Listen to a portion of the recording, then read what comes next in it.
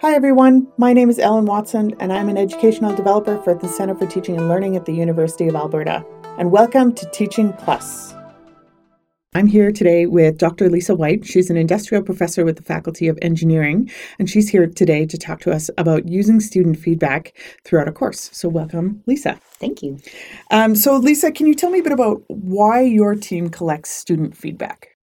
Yeah, sure. Student feedback's really useful for us to evaluate how students are feeling about the course material. Do they have questions? Are there things that need to be improved immediately? It's very immediate and helpful that way, so that if they tell us something, we can take it on board and improve the course in real time, rather than waiting until the end of the semester for the USRI feedback. This is much more immediate for us to find ways to improve as we go through the semester. Great. So what's an example of something that you've improved, say, this semester based on student comments? Yeah, so one of the things that we have gotten for feedback is providing case study examples or providing more examples. The student feedback was, it would be helpful if you could put that into an example for us, a scenario, so that we can understand what that would look like in the real world. Oh, so students were asking for more real world stuff and you were able to put that into your lectures. Absolutely. It's easy, right? And as with us being professional engineers and having come from industry, it's easy to put the examples in. It's just, just hadn't thought of doing it before because we're teaching these theoretical concepts. So can you tell me a bit about how you collect student feedback and what you do with it when you get it? Sure. So we use an online feedback tool called mentimeter.com. Mm-hmm. And so what we do is we throw up a slide, a Menti slide. The students have a code that they can input to go into the slide and provide feedback on the questions that we ask. And the questions are fairly simple. We ask, what should we continue doing? And what should we stop doing? And do you have any other questions or feedback that you want to provide to us? If you want to, you can leave it open for a day or an hour or however long you want. And the students can then answer offline, like once they're out of the class, if they hadn't had time to sit and think about, what should we start? What should we stop? What should we continue doing? Those are the three questions: mm-hmm. Start doing, stop doing, and continue doing. And so they can either answer right then and there in the class before they leave, or they can take it home and take, however long they need once they've thought of some useful feedback to give us after the fact. So we usually leave it open for a day or two afterwards. Helpful for students who are not in class that day as well. Yes, absolutely. No, they all show up to class, of course. Okay, so I know that you have an opportunity to work on a teaching team because you have quite a big class. Do you as a teaching team talk about the feedback, or what do you do with it? Sure, of course we talk about the feedback as a group. We have, this past semester we had 3 instructors. And so when each of us got the feedback, we sat down, kind of compiled it for ourselves, and then put it all up on screen so that we could take it in its entirety. Mm. And that's extremely helpful because we can see where there are parallels between groups and where there are differences and that sort of thing. Okay. So what happens with the feedback after you read it? So we discuss it, obviously, and then if there are improvements to be made, we do what we can to start making them, and then we follow up with the students afterwards. We'll take our little summaries back to class the next week so that they can actually see that their feedback has been viewed, has been listened to, and that we're actually implementing their ideas for improvement. Have you gotten feedback on collecting feedback? Yes. The USRI feedback isn't particularly well done in terms of the uptake. I think we only get about 30% of the students providing feedback. But when we do the in real time, take 10 minutes at the end of class or take an hour to think after class, and we get much better uptake on that. Oh, interesting. I don't know what the percentages are. We'd have to look at it, but it gives the students an immediate opportunity. Like the USRI stuff's at the end of the semester. They never hear back. They don't really see what improvements we've made for the next year because they're obviously not going to take the class again. Whereas I think they see more value in the immediate feedback. And you as an instructor, do you find it more useful, the feedback throughout the term as opposed to the end of term? Absolutely.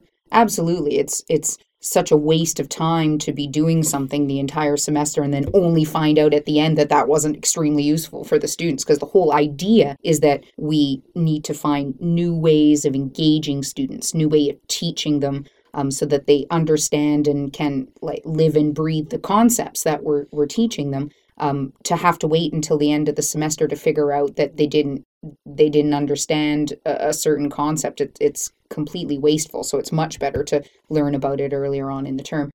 So you've mentioned that you often collect feedback about your teaching in your courses. What are some other ways that you collect student feedback? At the end of a couple of lectures where they're quite involved, there's a lot of concepts coming at the students really fast. We threw up a Menti slide at the end saying, what questions do you have regarding this particular concept?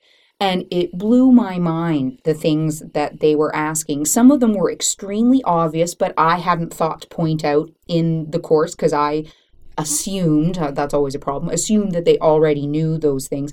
And some of them were extremely pointed, intelligent, thoughtful questions that, to be honest with you, I hadn't even thought about until they'd asked them. But they come from all different perspectives. Our students come, like we have mature students, we have students from different countries, we have students with a great deal of co-op experience. Most of them are fourth years, so they've got lots of industry experience in different areas than us as instructors. So the students can also offer really good insight into some of the concepts that we're teaching, to the point where with these questions that they asked, and then we would go through them in class and answer them as best we could. I had to follow up on some of them and figure out, how could I explain that or, answer that particular question, and then come back later on. And it's being worked into our lectures for the rest of the lectures in the semester. And then for future lectures and future semesters, that the information will already be worked in. So the students are essentially helping to improve us delivering that course material in the future as well. Yes. So super, super amazing. So your team started out using student feedback as, feedback on the teaching and what's happening in class, but now you're actually talking about feedback on the learning and moving to that piece, especially you said for concepts that you think are going to be difficult. Yes. Yeah. That's great. Yeah, and I think absolutely. that's a fantastic way to evolve your feedback once you start. And it's so good. Again, it's getting inside their heads, rather than just asking students to put up their hands and ask a question out loud. Many, many students are far too intimidated. They think their questions are stupid, or they just don't feel comfortable speaking up in front of 100 of their peers.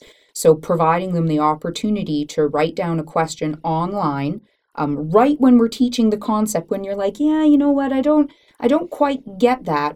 Then you ask the question, what questions do you have? And we get all sorts of questions, and it's really, really useful. Okay, well, I think that, you can see that it's really important to your team and to you to use this feedback. And do you feel that this feedback has improved your teaching?